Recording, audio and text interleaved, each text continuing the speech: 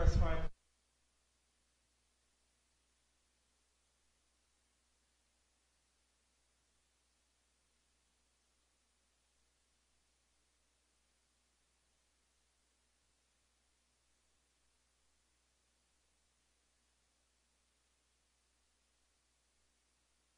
You have a copy of the scriptures with you this morning, and I trust you do. Turn with me, please, to the Gospel according to John. You got it. What is it from? Gospel of John. We want to continue our study, Gospel of John, and we still are in chapter 1, believe it or not. But the Apostle John has stated his purpose for writing. Can you turn this on? Sorry, guys. Is that better? That's me. That's on me. The Apostle John has stated his purpose for writing this account so that you might believe that Jesus is the Christ, the Son of God. John chapter 20, verse 31. He states his purpose, and that believing you might have life in his name. So, knowing his purpose, we can expect that John's presentation of the life and ministry of Jesus will be one that tries to persuade us to believe that Jesus is the Christ. That's why he's writing, to persuade us that Jesus is the Christ, the Son of God. In fact, when you think about it, the Apostle John is modeling exactly what the Apostle Paul calls us to do. In 2 Corinthians chapter 5, turn there for just a moment. Keep your finger in John chapter 1. But notice this in 2 Corinthians chapter 5, beginning at verse 18.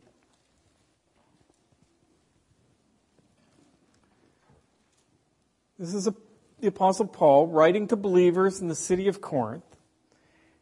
And he says, now all these things, in verse 18, are from God. These things. Verse 17, therefore, if anyone is in Christ, he is a new creature. The old things have passed away. Behold, new things have come. So it's all these things are from God, these new things, who reconciled us to himself through Christ and gave us the ministry of reconciliation. Namely, now he's going to describe this ministry of reconciliation, that God was in Christ reconciling the world to himself, not counting their trespasses against them, and he has committed to us, believers, the word of reconciliation. Therefore, we are ambassadors for Christ, as though God were making an appeal through us. We beg you, on behalf of Christ, be reconciled to God. So here, back in John chapter 1, the Apostle John, as he sat down to write this gospel, was acting as an ambassador of Christ. We can view the Gospel of John as God making his appeal through the Apostle John, John begging us on behalf of Christ to be reconciled to God. That was the Apostle John's purpose for writing, under the inspiration of the Spirit of God, for writing this account of the life and ministry of Jesus. And John begins this gospel account, as we've studied, with a prologue. The first 18 verses, he lays out a theological foundation for the deity of Jesus Christ that is just the highlight, or the only time, the high point in Scripture in terms of presenting Jesus as God dressed in human flesh. This deity of Christ in that prologue just comes through so clear. Verse 2, he was in the beginning with God. Notice verse 3, all things came into being through him. Verse 4, in him was life, and the life was the light of men. Verse 9, he was a true light that enlightens every man. Verse 14, the Word became flesh and dwelt among us. In verse 17, he's finally named. Grace and truth were realized through Jesus Christ. And then notice verse 18, the only begotten of God, Jesus Christ, who is in the bosom of the Father, he has explained him. In other words, he has exegeted or explained God for us. So here we have the Apostle John leading with the most definitive theological explanation found in all of Scripture. There is no away in the manger, no crib for a bed. The little Lord Jesus lay down his sweet head. It's not found here in John. John, instead, takes us back to the very beginning. John transports us through time to Genesis chapter 1. In the beginning was the Word, and the Word was with God, and the Word was God. In fact, it is the Word made flesh was with God, and indeed was God in John chapter 1, verse 1. That's where the Gospel of John begins. Presenting Jesus Christ as God himself dressed in human flesh. And the first witness that he calls, the very first witness to testify of Jesus' deity is none other than John the Baptist. The very one who Jesus claimed, among those born of women, there has not arisen anyone greater. Matthew chapter 11, verse 11. What an amazing statement. Think about that for a moment. Think of Hebrews chapter 11, that faith hall of fame where he lists great men of faith. And yet, John the Baptist, he was greater than Noah. He was greater than Abraham, according to Jesus. He was greater than Moses. He was greater than all those listed in verse 32. Gideon, Barak, Samson, Jephthah, David, Samuel, and all the prophets up until that time. John the Baptist was greater than all those and more. The greatest born among men up until that time, according to Jesus. And as a result, I think that we'll all agree that this John the Baptist is an exceptionally well-qualified, great first witness. John the Baptist's testimony is given over 3 consecutive days. The first day of testimony was given in response to questions that were leveled at him from priests and Levites who had been sent out from the city of Jerusalem to investigate him and his ministry. We considered the testimony offered by John on days 2 and 3 last week.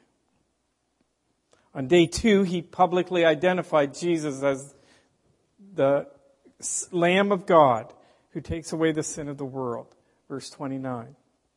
And then on day 3, while standing with 2 of his disciples, he again identifies Jesus as the Lamb of God.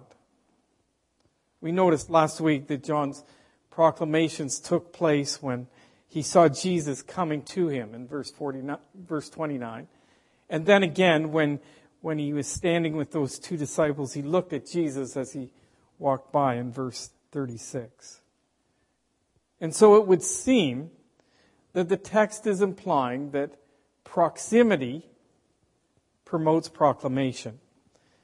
And so as witnesses and as ambassadors for Christ, motivation to share Jesus with our family, our friends, our workmates, our neighbors, our playmates, our schoolmates, that kind of motivation will increase as we nurture that personal relationship with Jesus.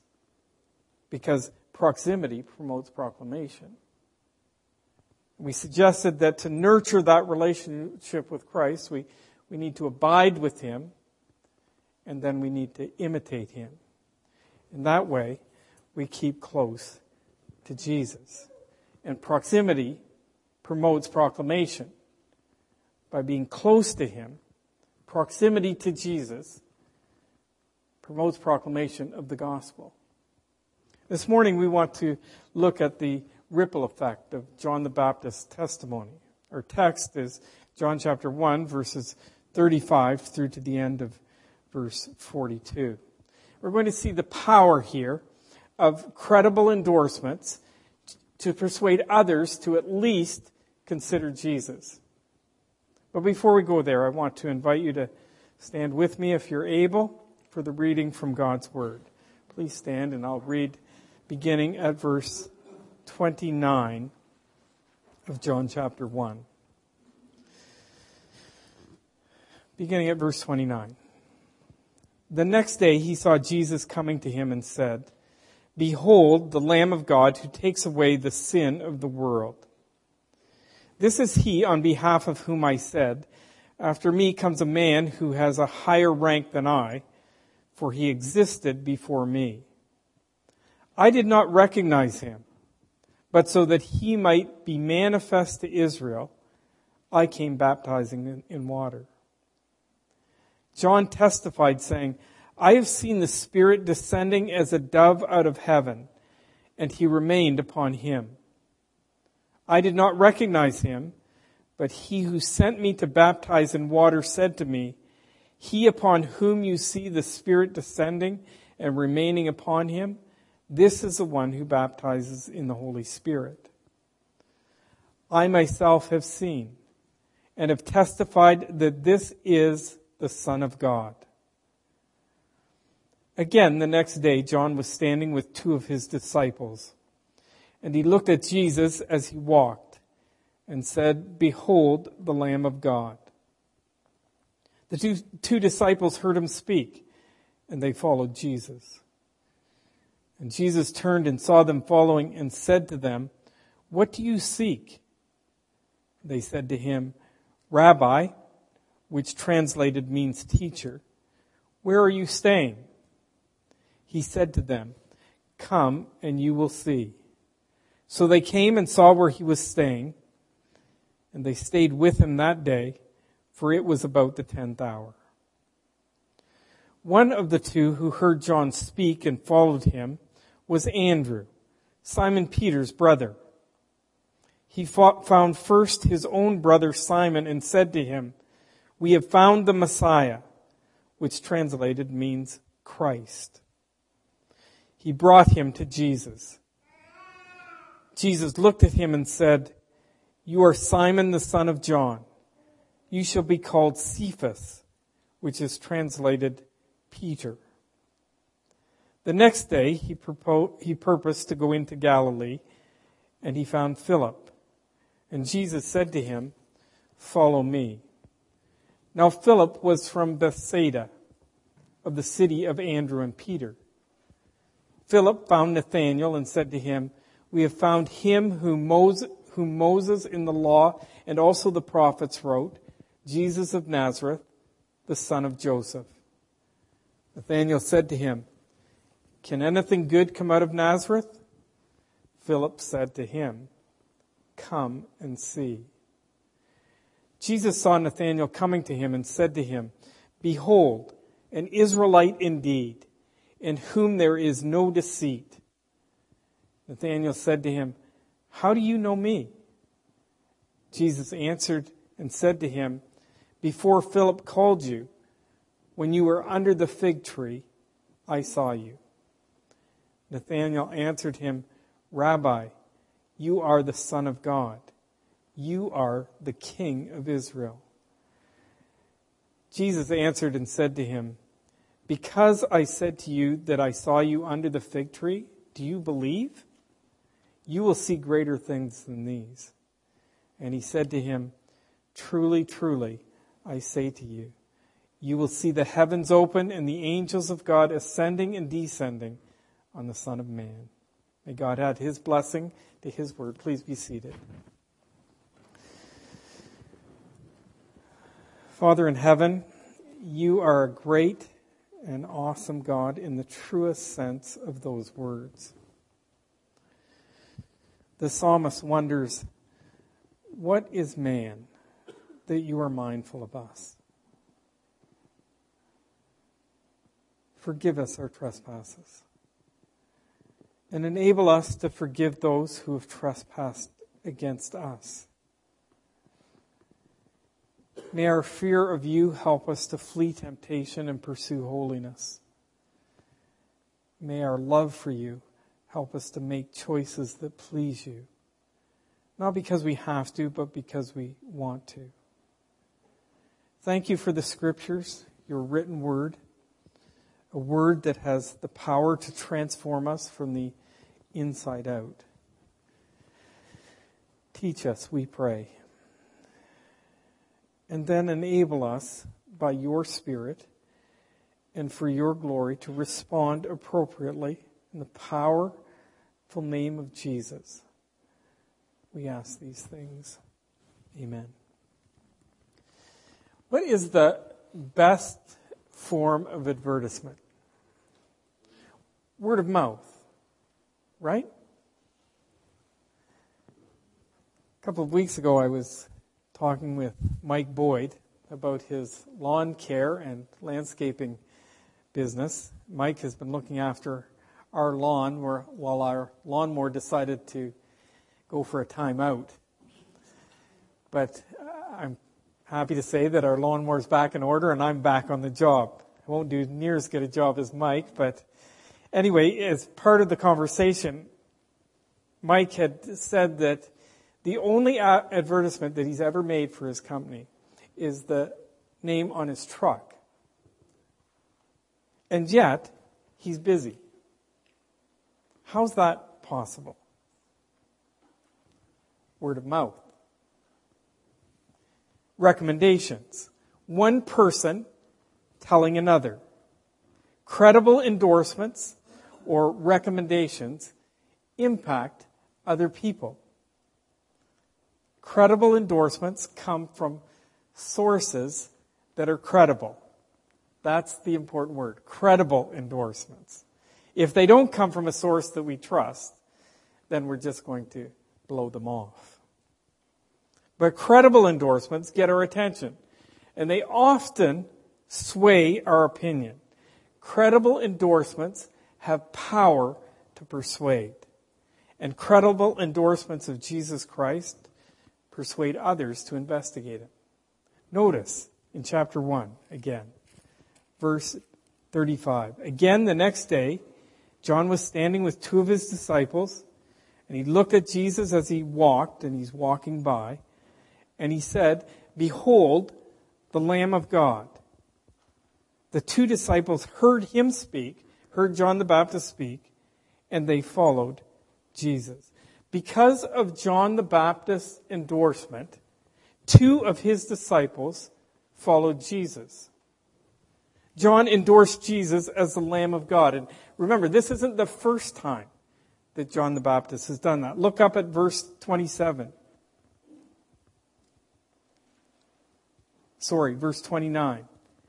The next day he saw Jesus coming to him and said, "Behold, the Lamb of God who takes away the sin of the world." The following day, while standing with two of his disciples, he uses the Cole's Notes version.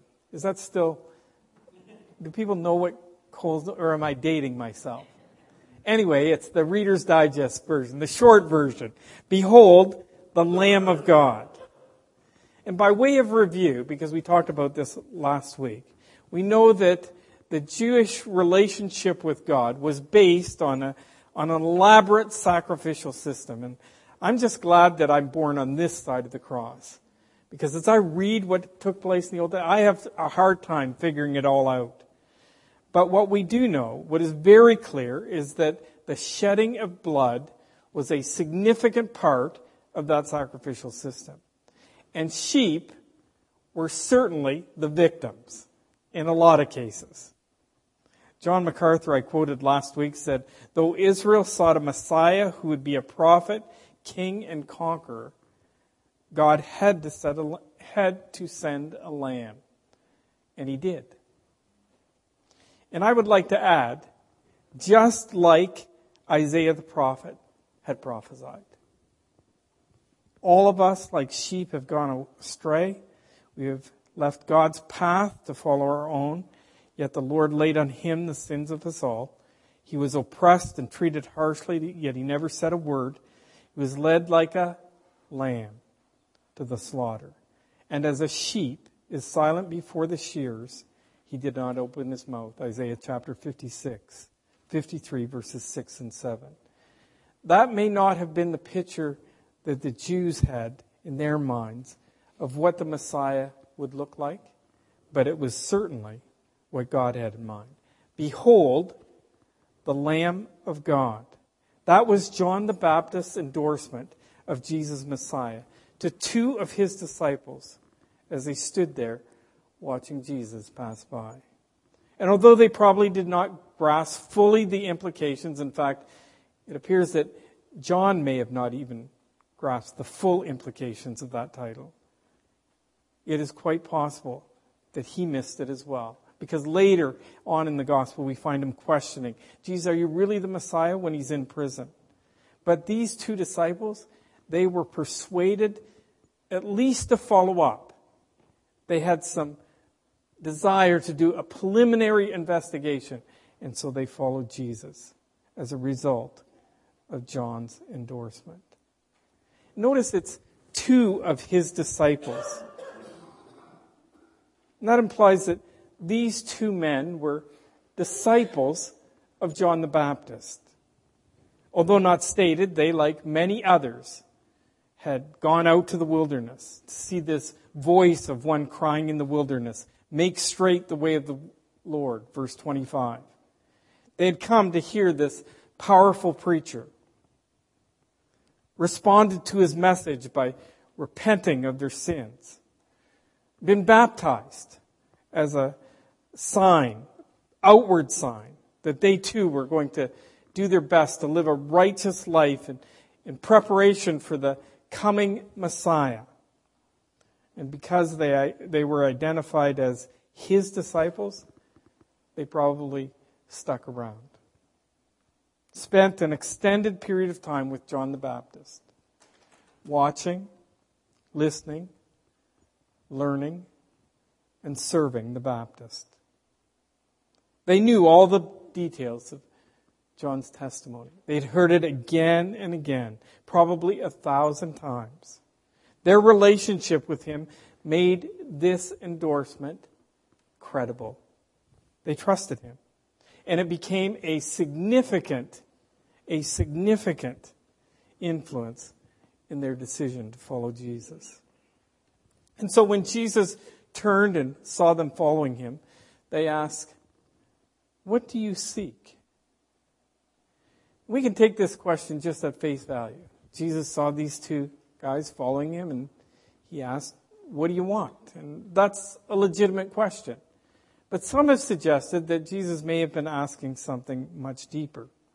Like, what do you really want out of life?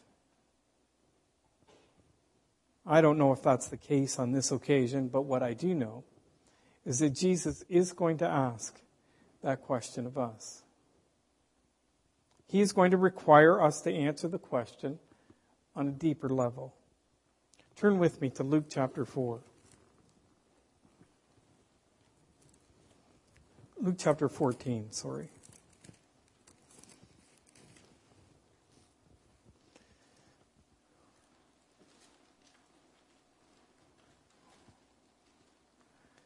Notice verse 25.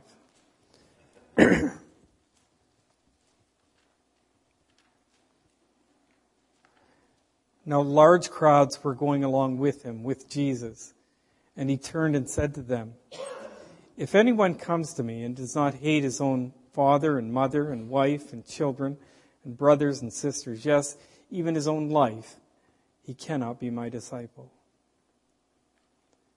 Whoever does not carry his own cross and come after me cannot be my disciple. For which one of you, when he wants to build a tower, does not first sit down and calculate the cost to see if he has enough to complete it? Otherwise, when he has laid a foundation and is not able to finish, all who observe it begin to ridicule him, saying, 'This man began to build and was not able to finish.'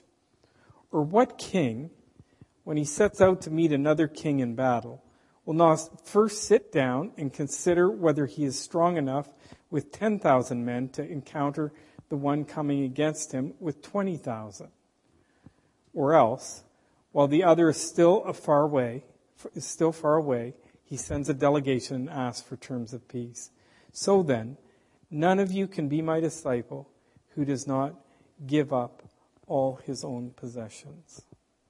Jesus wants us to count the cost before deciding to follow him. Sit down and count the cost. These two disciples of John responded to Jesus' question by acknowledging Jesus as a teacher and asked where he was staying. With that title, Rabbi, they're showing him respect, giving him honor. But at the same time, they're saying, we're teachable. We're ready to listen, to sit under your teaching as we've sat under John the Baptist. They had questions. Their curiosity was running at an all-time high. They wanted to hear what Jesus had to say. They were more than ready to listen. And let me just take a moment here to point something out. Did you notice that there in verse 38, they said to him, Rabbi, which is translated, means teacher. Look down at verse 41. We have found the Messiah, which translated means Christ. Now verse 42. You shall be called Cephas, which translated means Peter. What's happening here? The Apostle John is broadening the scope of his message. He wants to make this message as accessible as he can to as many people as he could. So he's translating into Greek so that the Greek-speaking people will be able to understand what's happening here. And that certainly has some implications for our attempts when we share with family and friends and associates. But Jesus responds to their respectful expression of interest by extending a really great, just graceful invitation. Come, he says to them, and you will see. Can you imagine the Son of Man? Come, and you will see. And so they came, they saw where he was staying, and they stayed with him. That's the phrase you want to underline in your Bible. They stayed with him. Word translated stayed can also be translated to remain or to abide. The same abide that we find in John chapter 15. Abide in me, that great passage on the vine and the branches. Abide in me and I will abide in you. He who abides in me and I in him, he bears much fruit, for apart from me, you can do nothing. We ought to be encouraged by this passage of Scripture at the accessibility of Jesus. The 10th hour is probably about 4 o'clock in the afternoon. The Greek clock began at midnight, and so some would argue that it's 10 o'clock in the morning.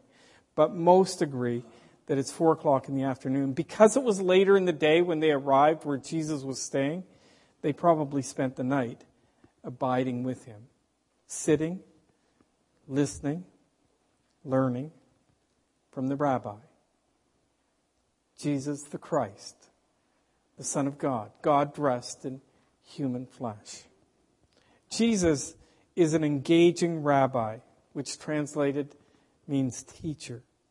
Even in the early days of his public ministry, he was recognized as an exceptional teacher.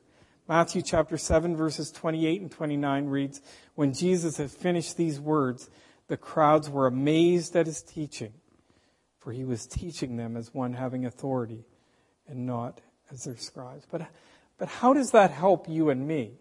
It's not that we can set an appointment and go and sit at Jesus' feet. But John chapter 14, Jesus provides us with a promise. Let's turn there.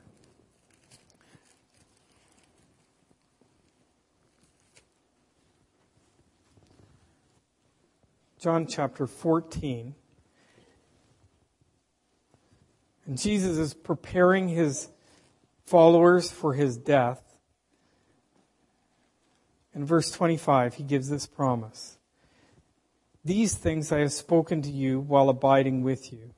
But the Helper, the Holy Spirit, whom the Father will send in my name, he will teach you all things and bring to your remembrance all that I said to you. And then go back up to verse 16. I will ask the Father, and he will give you another helper, that he may be with you forever. That is the Spirit of truth, whom the world cannot receive because it does not see him or know him. But you know him because he abides with you and will be in you. Interesting. So although we may not be able to go and see Jesus, he is saying that he will come to us. We can't go and stay with him. But Jesus, the Word who became flesh, has just promised that the written Word, accompanied by the Spirit of God, would be our helper forever. Followers of Jesus have an advantage of this indwelling Spirit, an indwelling teacher. Remember the story of Martha and Mary back in Luke chapter 10? Let me read that section for you. Luke chapter 10, beginning at verse 38. It's just a short section.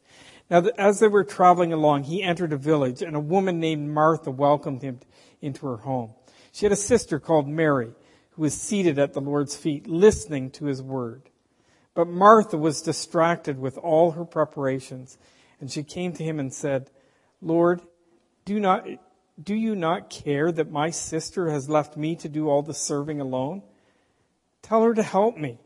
But the Lord answered and said to her, Martha, Martha, you are worried and bothered about so many things, but only one thing is necessary. For Mary has chosen the good part, which shall not be taken away from her. You see, we need to, bless you, we need to avail ourselves of Jesus' accessibility. We need to avail ourselves of that. Jesus is accessible to followers who are available and teachable. Following my high school graduation, I attended, bless you. No, you're okay. Following my high school graduation, I attended the University of Guelph. I was a fairly new Christian at the time. And so my pastor, looking out for my well-being, contacted the university, actually a Christian group on campus, and wanting to make sure that I would get connected when I arrived on campus. And so before I left home, he took me aside and said, there's a guy by the name of Ray Peterson with the Navigators that I'd like you to look up when you get to campus. And I remember arriving on campus. My parents had dropped me off the night before. And I was standing in these long lineups, and there were several of them. And I was in the A to D lineup. And then there was all these lineups down the row. And I saw these people coming down the line with a clipboard. They were actually doing a survey. And as I was approached by a guy and we went through the survey, I figured out, okay, these people are Christians just by the question. I think there were 4 or 5 questions that they were asking. And so I asked him, I said, have you heard of the Navigators?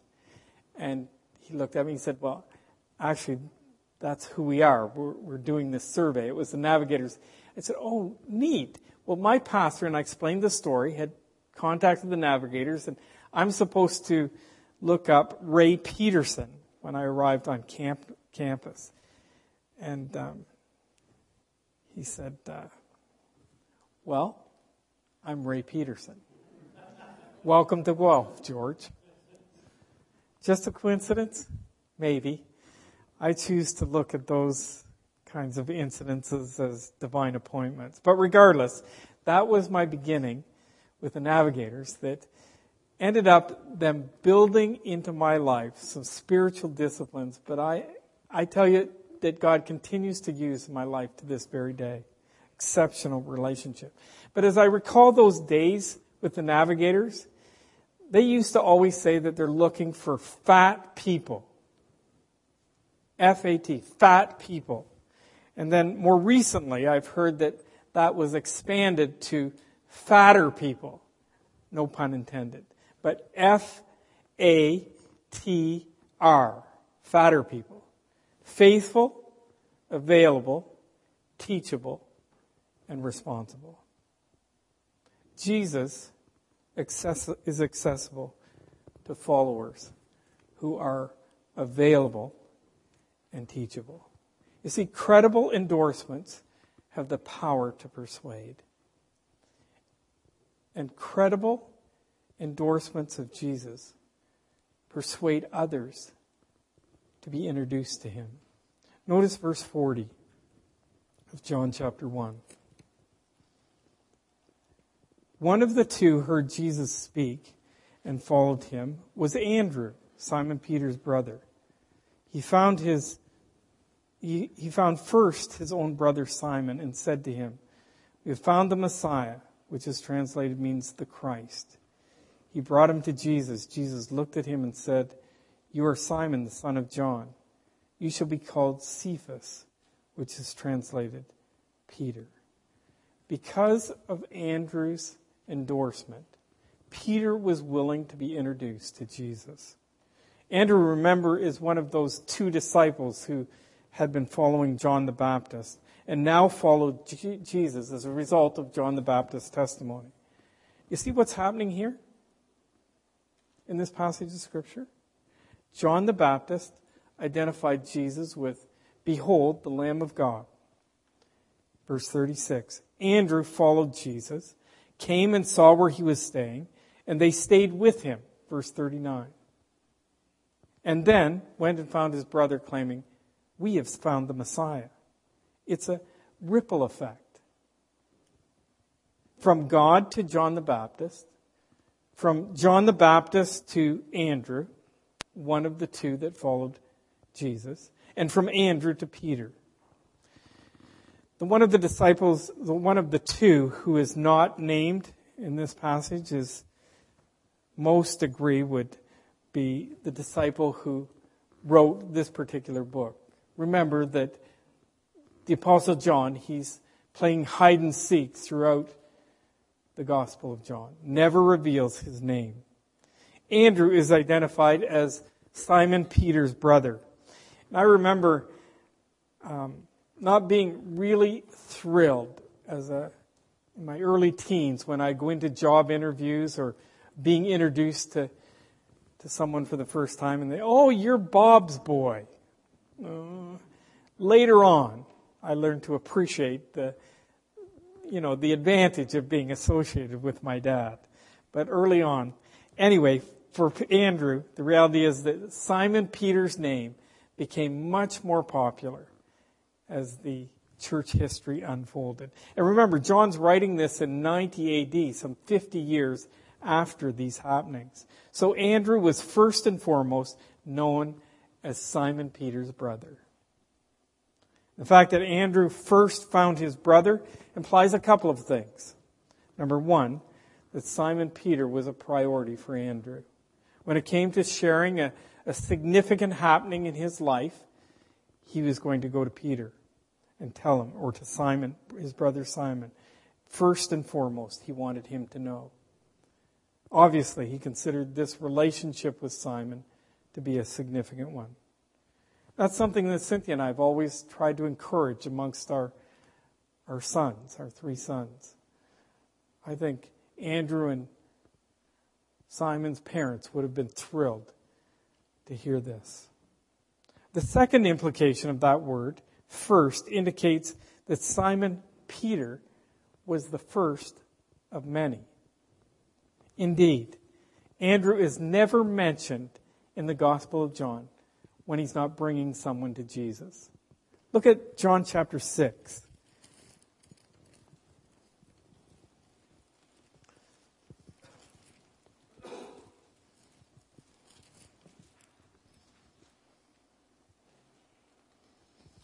He sets the context in verse 4 of John chapter 6. Now the Passover, the feast of the Jews, was near. Verse 5. Therefore, Jesus, lifting up his eyes and seeing that a large crowd was coming to him, said to Philip, "Where are we to buy bread so that these may eat?" This he was saying to test him, for he himself knew what he was intending to do. Philip answered him, 200 denarii worth of bread is not sufficient for them, for everyone to receive a little. In other words, there's no way we can afford to feed these people. Verse 8, one of his disciples, Andrew, Simon Peter's brother, said to him, "There is a lad here who has 5 barley loaves and 2 fish. But what are these for so many people?" Again, Andrew introducing a small boy to Jesus. Flip over to chapter 12. This is the only 2 times he's mentioned in the gospel. Verse 20. Now there were some Greeks among those who were going up to worship at the feast. These then came to Philip, who was from Bethsaida of Galilee, and began to ask him, saying, "Sir, we wish to see Jesus." Verse 22, interesting. Philip came and told Andrew. Andrew and Philip came and told Jesus. It seems that Andrew was this expert relational bridge builder. He was always bringing people to Jesus. And John the Baptist's endorsement of Jesus as the Lamb of God, Andrew's endorsement was, "We have found the Messiah." Verse 41, which translated means the Christ, literally the anointed one. I like the detail John adds here. Andrew brought him to Jesus. He didn't make his declaration and leave. He didn't just point the way. Reminds me of that little rhyme. I'd rather see a sermon than hear one any day. I'd rather one would walk with me than simply point the way. I can almost see Andrew taking his brother Simon by the arm, saying, "Come on, Simon, you have to meet Jesus." Let me also point out that through all of these endorsements, as good as they were, they still required a personal encounter with Jesus Christ. There's no passing of the baton. John the Baptist led to Andrew, led to Simon Peter. My endorsement is not good enough, and your endorsement is not either. Everyone has to respond to Jesus' invitation to come and see. Upon his arrival, Jesus looked at Simon. Notice verse 42. By the way, that's the same look that John had back in verse 36, where he says that, again, the next day John was standing with 2 of his disciples, and he looked at Jesus. This is not a drive-by look. This is a look that has partnered with discernment. It has some insight attached to it. And looking at Simon, Jesus renames him. "You are Simon, the son of John. You shall be called Cephas," which is translated Peter or rock. The Apostle John does not include any sort of response from Peter, Simon, which seems to suggest that he was okay with Jesus renaming him. Apparently it was not uncommon for rabbis to present names or nicknames to followers that would characterize them. In the Old Testament, we've seen all kinds of examples of this. The Lord often renamed people in terms of special callings. Abram was renamed Abraham. Sarai became Sarah. Jacob became Israel, and the list can go on and on. But here, their initial meeting, Jesus renames Simon, suggesting a future reality for this guy. Apparently, Peter's was not a proper name. It was more of a nickname. So he was called the Rock. Regardless, it became a name that stuck and one that became characteristic. We really know Peter by this name, one of his leading disciples who played a major role in New Testament Christianity and certainly the New Testament church. Although not perfect, he became a rock. So Jesus is the Messiah, which translated means the Christ. As I mentioned earlier, Messiah or Christ means anointed one. The Old Testament anointed prophets and priests and kings, thereby setting them apart for special service. So for the Jews, when they spoke of their Messiah, they were thinking of a conquering king who would come and deliver them from all their enemies and set up his kingdom here on earth. That anointing represented the Spirit of God indwelling that person for a special task. And that will happen someday. Christ will return as a conquering king to judge the world and establish his righteous kingdom. But first, there is a lamb, a suffering servant, described in Isaiah chapter 53, sent to bear our sins and not to deliver us from our enemies, but to deliver us from our sins and the kingdom of darkness.